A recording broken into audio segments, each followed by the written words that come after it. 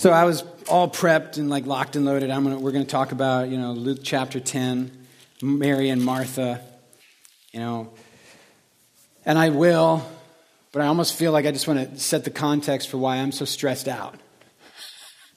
I got up and I checked Twitter and everyone's freaking out about immigration and people on like hypercritical and moralistic people who agree with my position, which is love everybody. And then there's these other people and I'm like, why are we shouting? I remember, so I want to take you back. I remember being in seminary chapel, and there was a ministry that came to talk to us about caring for the poor in India. And I'm not going to name the ministry for obvious reasons in a second. But I remember sitting in chapel and hearing all kinds of wonderful scriptures being read to me about God's priority of the poor. And I noticed that the presentation did I hear somebody say something? I noticed that the presentation was angry. And the tonality didn't smell like the Jesus that loves me. It didn't sound like the wooing of the Spirit of God. It sounded like the convictions of someone who was angry that I had Christmas and had more than one pair of jeans. And so I'm just reminded this morning afresh that while I want to represent the positions that Jesus cares about as I read in my Bible, I also want to represent them in such a way that the Spirit of Jesus is represented. I want to represent them in such a way that the beauty and the attractiveness of Jesus comes through loud and clear. I almost want to read you a whole Facebook argument that I read this morning, and I'm strongly tempted to. Yeah, so you can get stressed out with me. It'll help me feel better if I have misery loves company. Tammy's like, don't do it. And y'all are like, don't do it. And I'm like, guys, Jesus and His truth is at stake.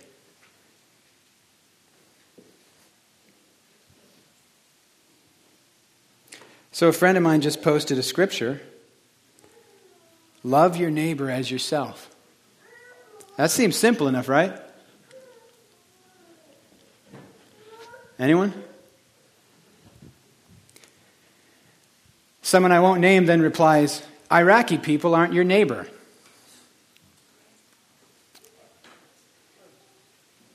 Then my friend says, yes, they are.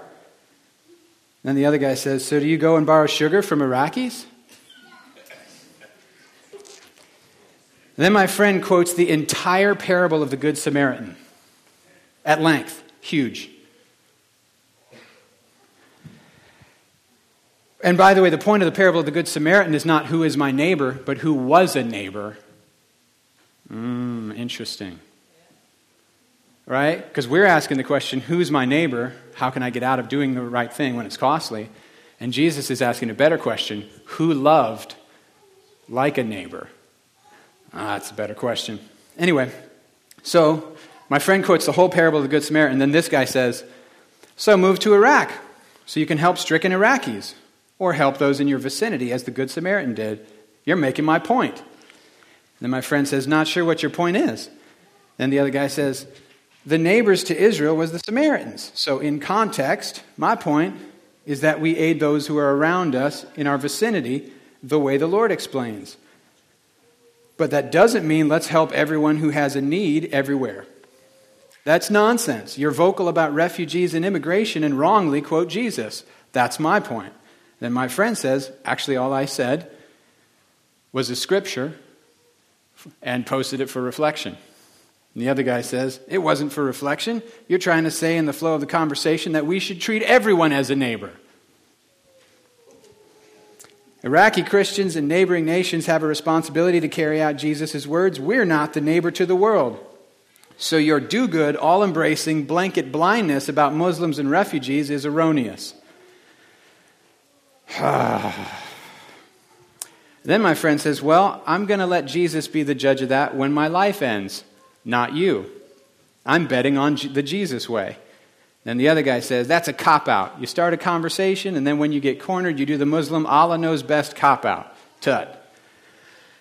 And then my friend says, I'm not concerned, bro. You're not going to change my mind. Anyone in need is my neighbor. That's my position. Stop trying to change my mind. Believe what you want, bro. I choose to show compassion to as many as I can, regardless of where they live. Okay, says the other guy, but don't pretend that's what Jesus was saying and somehow that you're taking a more Jesus-like stance. It's just error. My friend ends with, thanks for your opinion.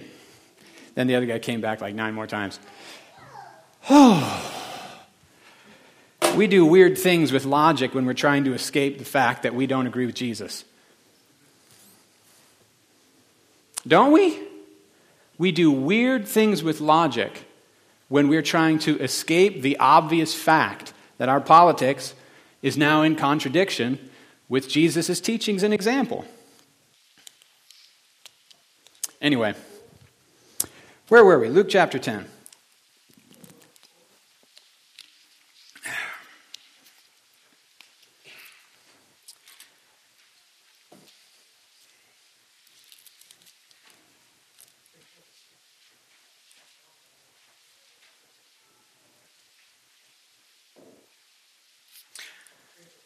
Did I open up a can of worms and then just walk away from it?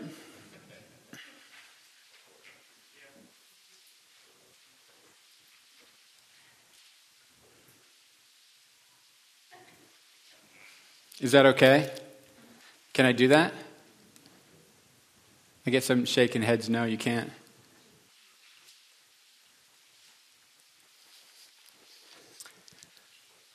What I'd like to talk about this morning, actually I wouldn't like to talk at all, to be honest with you, but what I feel like I'm supposed to talk about this morning is a simple prayer that I was praying last weekend, all weekend long, and that is, make my heart a Bethany. We know that Jerusalem is a special city to God. We know that Jerusalem is the place where He's covenanted to make His name dwell. We know that Jerusalem is the place where He established a permanent tabernacle, well, not permanent anymore, but you know what I mean, for a while, permanent tabernacle for His name, for His glory, for His presence, that He said He'd honor the prayers prayed even directed toward that place from elsewhere. And some people are still looking for Jerusalem to have pretty big significance in what God ends up doing in these final days. But sadly, Jerusalem seems to have largely rejected Jesus when He walked the earth. And another town nearby tended to be the place where He laid His head. It's within walking distance. It's within walking distance from the Mount of Olives, one of the favorite places that Jesus taught and hung out with His disciples. It's within walking distance from the Garden of Gethsemane, where He was praying the night that He was betrayed and murdered.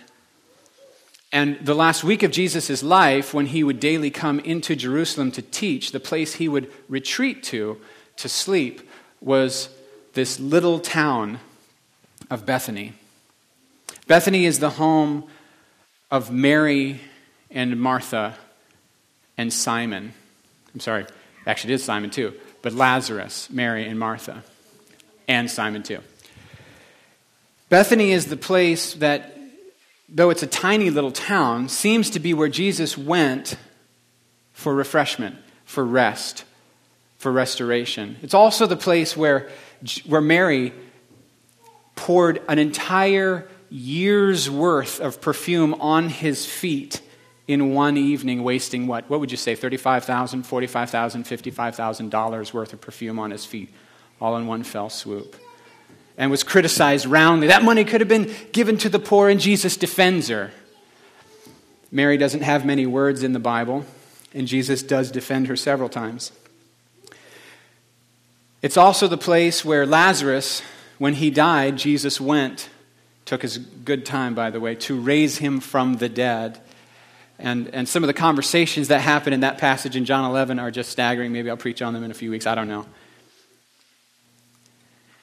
It's also the town of Martha. Martha, who has more conversation by a long shot with Jesus in the Gospels than either Mary or Lazarus. Lazarus says nothing. His job is to get sick, die, and then get raised, and then walk out like this.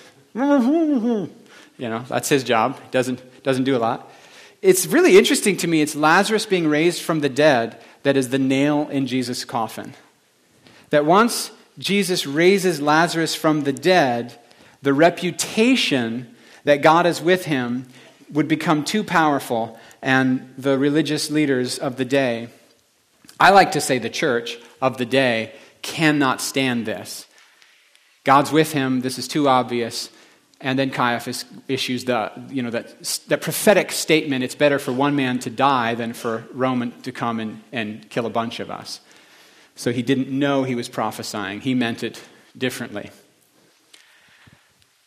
But my prayer, make my heart a Bethany, because of all the significance of the sweet, intimate things that happen, some of the most moving passages in the story of Jesus, for me personally, happened there. All the Gospels record Mary washing Jesus' feet with the perfume and with her tears and wiping them with her hair. They all record that story. I remember when I discovered that story, I was so emotionally overcome that I never wanted to preach on it and cheapen it. Do you understand? You ever see something valuable and then when you try to document it with words, you ruin it? Have you ever tried to pray something with words and it was in here, it was big and strong, and as soon as you tried to put it into words, they just couldn't, That passage for me is like that. It still is like that. And there's so much truth in that passage. But another passage is similarly striking. I want to read it to you now. Listen to the word of the Lord. As Jesus and the disciples continued on their way to Jerusalem, they came to a certain village where a woman named Martha welcomed him into her home. Her sister Mary sat at the Lord's feet, listening to what he taught. But Martha was distracted by the big dinner she was preparing. She came to Jesus and said, "Lord, doesn't it seem unfair to you that my sister just sits here while I do all the work? Tell her to come and help me." But the Lord said to her, "Martha, Martha, you are worried and upset over many things. There is only one thing worth being concerned about. Mary has discovered it, and it will not be taken away from her." This is the culturally controversial word of the Lord. Yeah. The first time I heard this passage preached was by an African-American woman who rocked the house. I was a young believer, a brand new Christian. I was in the Reach missions program of our denomination, and I figured out when I was at Reach that I preferred black churches to white ones. By a long shot. The preaching just seemed more on fire. The worship was just more upbeat. And there was just something about a lot of the big, affectionate hugs you get at the door and everything, and the perfumes and the hats and the enthusiasm. It was just better. I liked it better. I tried the Vineyard. Rich Nathan was nice, but white people were just kind of boring. So I ended up going to a church called Rhema Christian Fellowship. We're a Christian center. And one morning I showed up, and a woman was going to preach, and that scandalized me. That offended me, actually. And I was like, that can't happen. I've read the Bible. Like 1 Timothy 2 says women aren't supposed to teach. They're not supposed to have authority. What is going on up in here? And I noticed her husband was there. And I thought that was weird. He got on the keyboard. He started tripping over the sound equipment. No, he got on the keyboard, and he played this like jazz rendition of As the Deer, Pants for the Water, So My Soul Longs After You. And he's like adding these strange chords. And I was like, this guy's tight, man. And then he says, all right, I got to go preach across town. And he says, I'll see you, baby. I'll see you. You have a good one. And she says, preach good, baby. And out the door he goes. He's gone. And I thought, why did he even show up? That's weird, right? Like if you know you got to be scheduled to be across town, why would you show up the place that your wife's going to preach and sing a song? Do you know what I mean? Why do that? So in my little world, I thought, I think I know why he did that. He did that to show I'm for this. This is A-okay in my book. She's got the word of the Lord. She's called. She's anointed. She's appointed. She's trained. She should be doing this. I said, okay. And so in my little conservative world where I was like, women can't do that, it checked a little box called, she's got a good relationship with her husband and he's for it. That checked. You don't understand what I'm talking about? Is anybody with me today? That checked a little box in my head. Okay, all right. Then the preacher got up. And he introduced her and talked about how she's got the word of the Lord and he's asked her to come and everything. And I thought, okay, that checked another little box in my little conservative brain that said women can't do that stuff. Her husband's cool with it. It's not like she's undermining that. Check. Her pastor's not only cool with it, he's the reason she's here. That checked another. She's not undermining male authority. Okay, that checked another little conservative box in my head. Check. And that enabled me to leave the door of my heart open enough. Don't judge. I was real conservative. I'm still fairly conservative theologically, by the way, in case anyone wondered. The reason I'm liberal politically on some issues,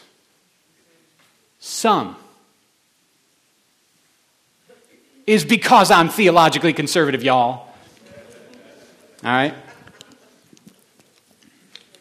If you take the Bible seriously, you're going to end up on both sides of the issues politically on stuff. And she preached on this passage. And she changed my life. Probably the best sermon I ever heard, which is not what you're going to get today. You're just going to get what I think about this passage.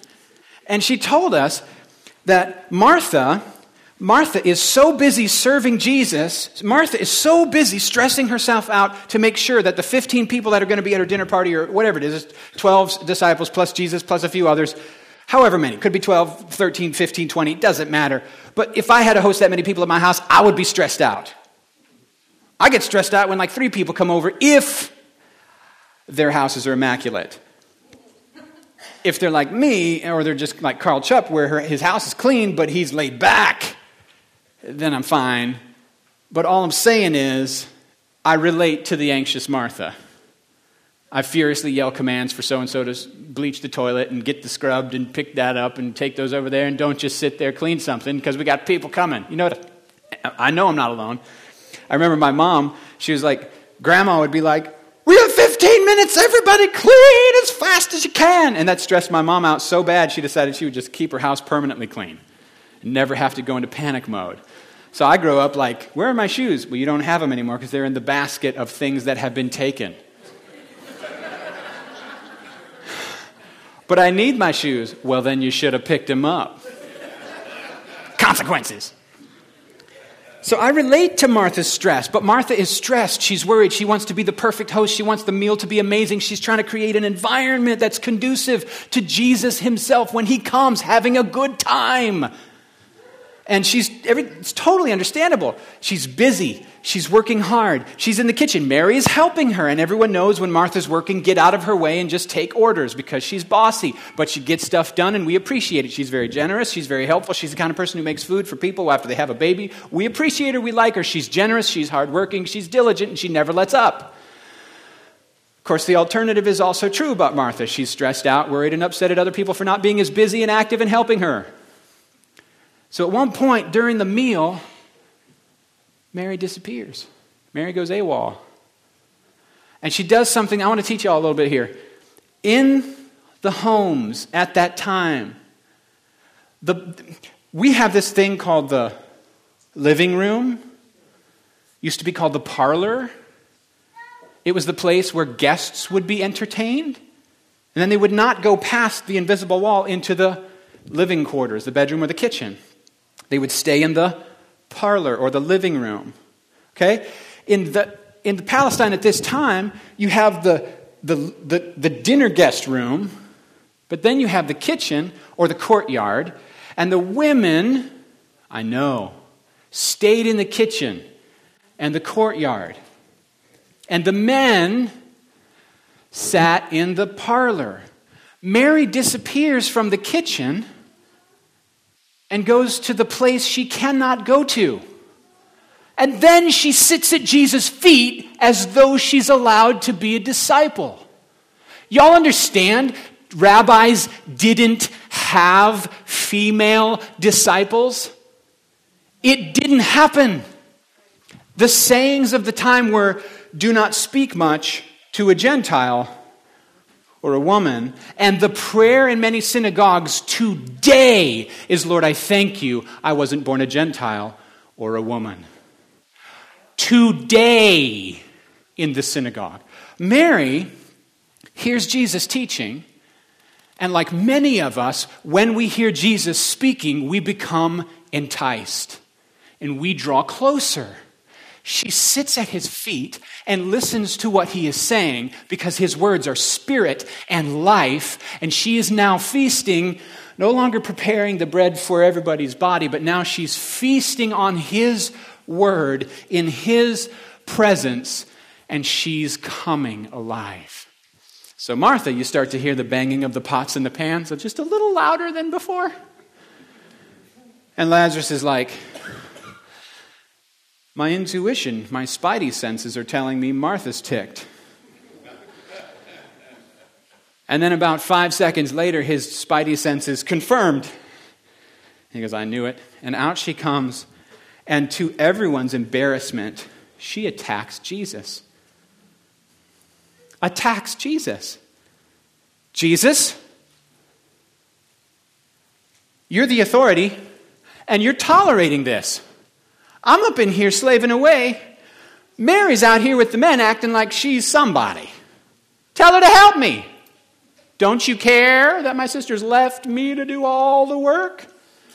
Guys, when we serve the Lord according to our own understanding, doing what we think we should be doing for Him, and making ourselves very busy doing a lot of things we think we should be doing for Him, there isn't oil on it.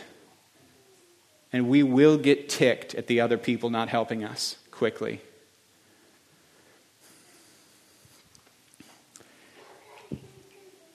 And Jesus defends her and says, you're worried and upset about, say it with me, many things, but only one thing.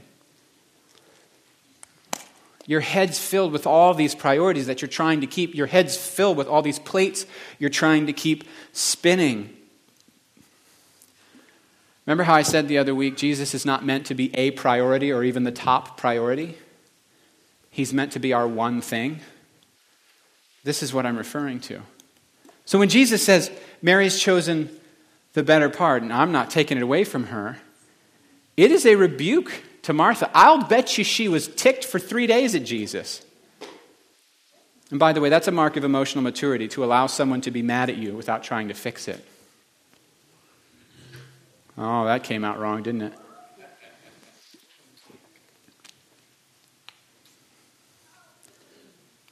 When we please those who Jesus offends, that can't be good. And when we offend those whom Jesus pleases, that can't be good. Jesus is really good at letting the rich man leave sad. He doesn't run after him, try to apologize for hurting his feelings. Some of us are so addicted to things feeling good in relationship that truth goes out the window, because all that matters is our relationship. And what we mean by that is we want everyone to feel good about us, we want to feel good about them, and we're willing to look for quick solutions to achieve that. And Jesus just delivers the mail to Mary and lets her stew in that discomfort. I suspect that because he did that, she changed. Now, are you saying, okay, this passage is interesting to me because some people hear this and they instinctively become defensive. Right? Like this would be the passage that the people who are like, all I want to do is just sing songs in the sanctuary for hours every day. Mary's my hero, right? That's not helpful, actually.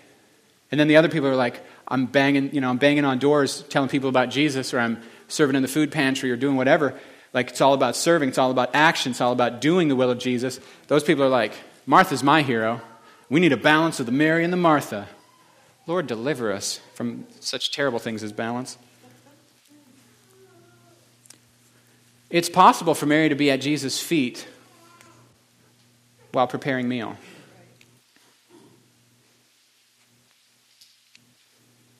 And it's impossible to be like Mary and end up not serving.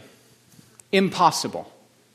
It's impossible to give your full attention to Jesus and his words, and to give your full attention to the person of Jesus, and not end up having that attention lead to the fruit of service and work Impossible. So the issue is not, are we going to prioritize service or worship? No, that's not the issue. The issue is that the one thing that's necessary that Mary discovered is sitting at face-to-face relationship with Jesus, listening to him in direct relationship. A few weeks ago, Amber tells me something about secondhand. How did you describe it? You were wary in your life of the tendency to do the easier thing, which is secondhand intimacy. Read a bunch of things other people who are intimate with Jesus said,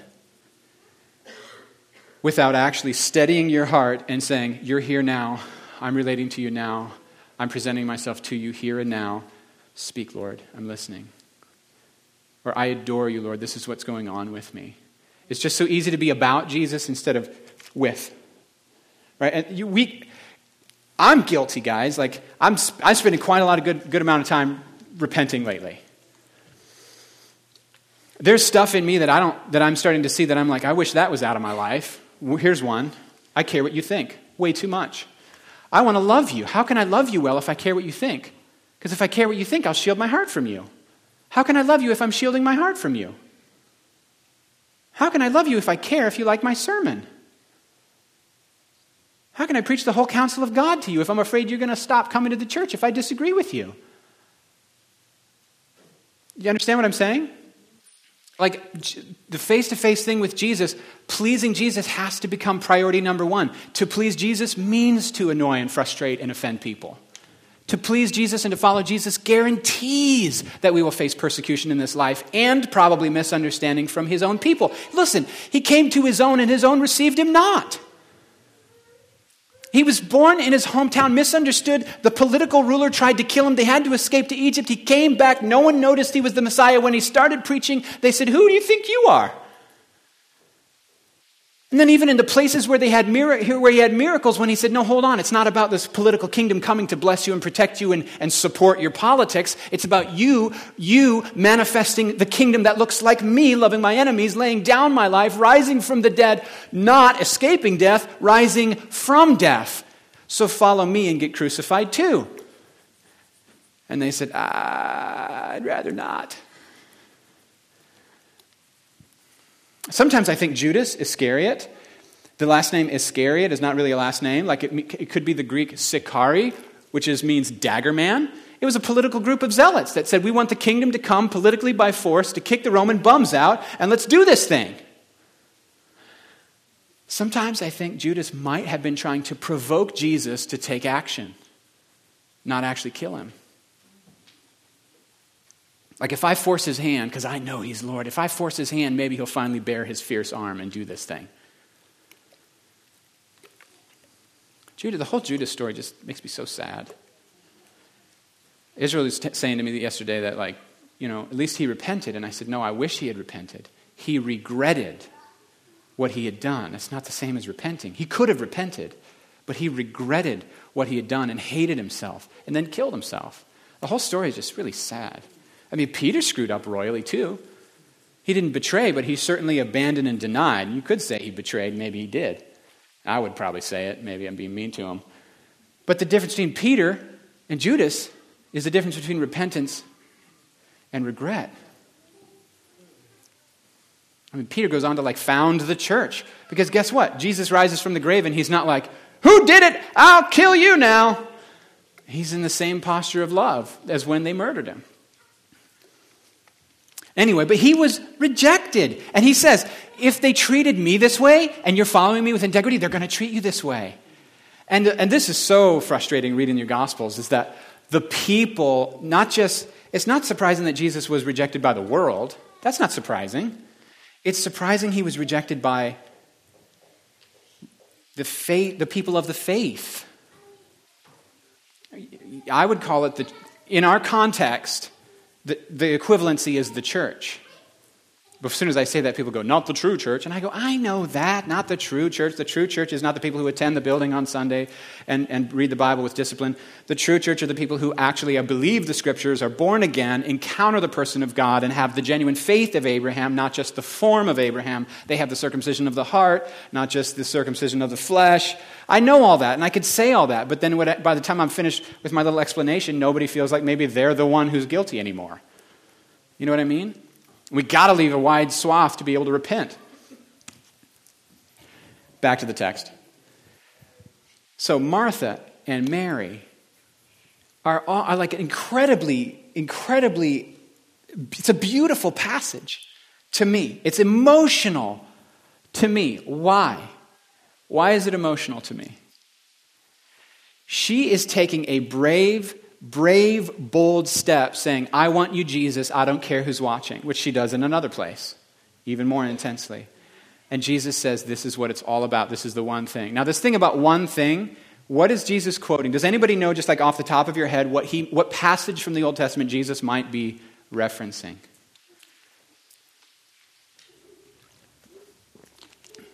Don't you like those pop quizzes where the teacher's like, think, what am I thinking of right now? You know, I'm like, chill out there. No one can read your mind.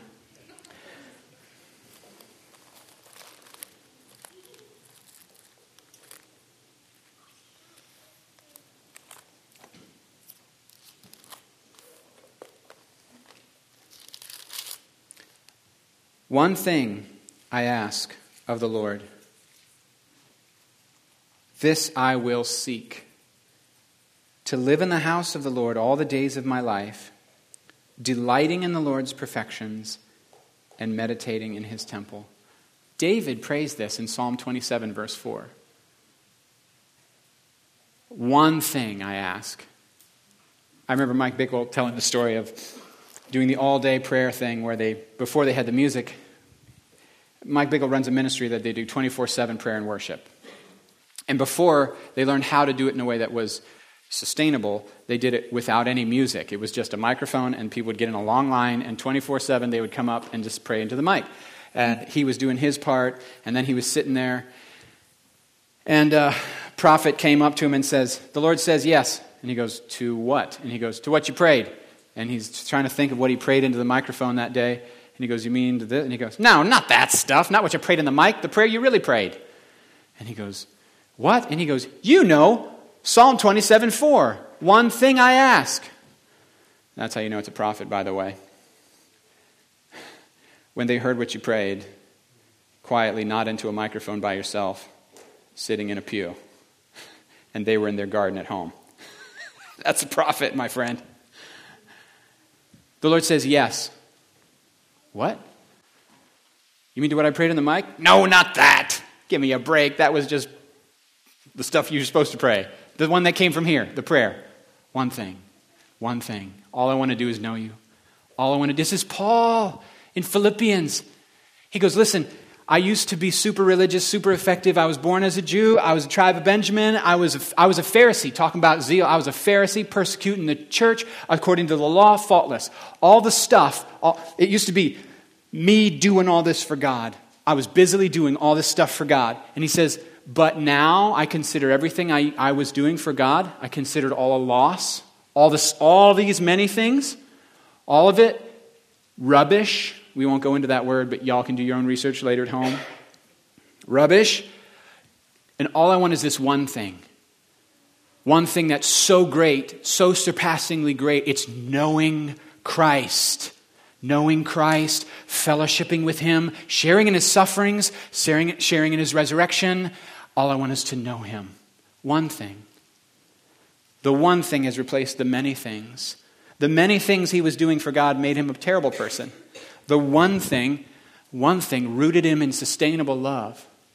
So he didn't burn out and didn't turn to hate, didn't resent those who didn't join him. Actually, Paul might have, as a human, struggled with those things, but Jesus certainly didn't. I'm just finding that I want to be more deeply rooted in this one thing. I want to be more of a Mary. so that my service is sustainable and not resentful of others, so that my service is what Jesus actually said to do, and what Jesus, more importantly, is saying to me now, not what I think. I used to live what I think and what I want, what I believe. That didn't go so well. I don't want to replace me in the flesh living for me with me in the flesh living for God. It's not going to get great results, and it's going to misrepresent him to the whole world and to you and to my own family. So back to Rhema Christian Fellowship. This African-American lady, she said, has Jesus done anything for you? And I'm like, yes, he saved my life. And he goes, why don't you tell somebody? You know? And I'm like, oh, he saved my soul. And he says, get up somebody and testify. And so we're like all on our feet shouting. And she says, why do you care what somebody thinks? You got to have hunger. Jesus has done something. Don't you know who he is? Have you forgotten your story? Don't you know where he found you? Somebody testify. Somebody up in here. Come on now. And like we're all on our feet and I'm worshiping. And I'm like, oh, the worship's not over when the singing is over. Oh, okay. I can't do half justice. But when it was done, I saw this passage permanently different, and I'm not doing it half justice, but I saw this passage permanently different, and I also had changed my view of whether a woman should preach, by the way. It messed me up a little bit. I thought, okay, if she ain't allowed to do it, why is she better than any man I ever heard? And her husband's cool with it, and her pastor's cool with it. That's interesting. Maybe I'm missing something. Maybe I'm misinterpreting 1 Timothy 2. Maybe I'm missing something. First paper I wrote when I got to college, by the way. What do I do with this passage that when all you got to do is read it in public and some women want to show a shoe at you, and I didn't even write it. I didn't do it. I was reading it. Ow, you know? Ow. Something to think about. Anyway, let's get up and pray.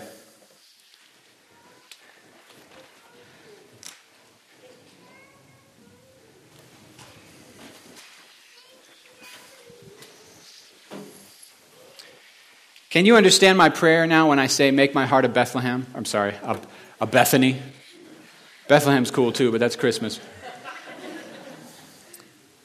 you understand my prayer? Make my heart a Bethany. Lord, I don't want to be like Jerusalem that has all the form of religion and hates the presence of Jesus when he actually shows up. I want to be a Bethany that's so hungry for you. I don't even care about social standards and what other people think of me, but I'm coming after you. I want to hear your voice. I want to walk with you. I want to be one that refreshes your heart, Lord. I want to be one you count as a friend. Lazarus, your friend, has died. You hear that? I want to be the home he retreats to after a long, hard day of ministry.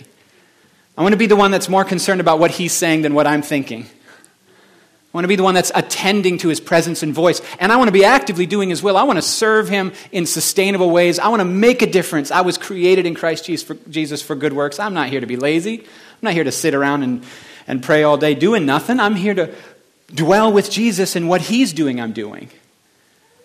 But my goodness, I want it to be him doing it through me, because I know me serving him is as dead as me rejecting him. I want him living in and through me. Galatians 2:20. Are you with me? Father, we invite you. We invite you deeper. And I say, make our hearts a Bethany. We want to be a place where after a long, hard day of people misunderstanding you, there are people who are willing to open their hearts to you, to learn of your voice, and to have you contradict what I think, what I feel, and what I want. Holy Spirit, we invite you to flow through us. God, I invite you to reveal to me more ways where I have second-hand intimacy, but you aren't satisfied. You want me more. And I want to be more deeply rooted in you, God, for your own sake, because I bear your name. I have to bear your image if I bear your name, and I can't do it without you doing it through me. So Holy Spirit, do it, please. I ask for your forgiveness, God, for how easily mad I get at people who inconvenience me. And I say, Holy Spirit, change that about me. Father, change that about me. I'm asking God for the ability to hear past opinion, past culture, past tradition, past preference to your voice. Your voice, God. You have an opinion. You're not silent, you're not absent, and you care.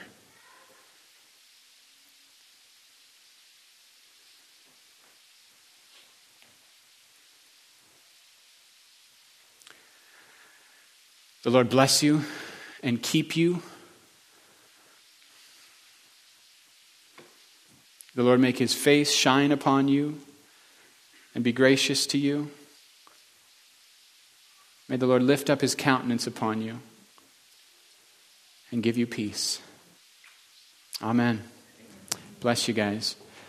You're dismissed. Hey, love each other.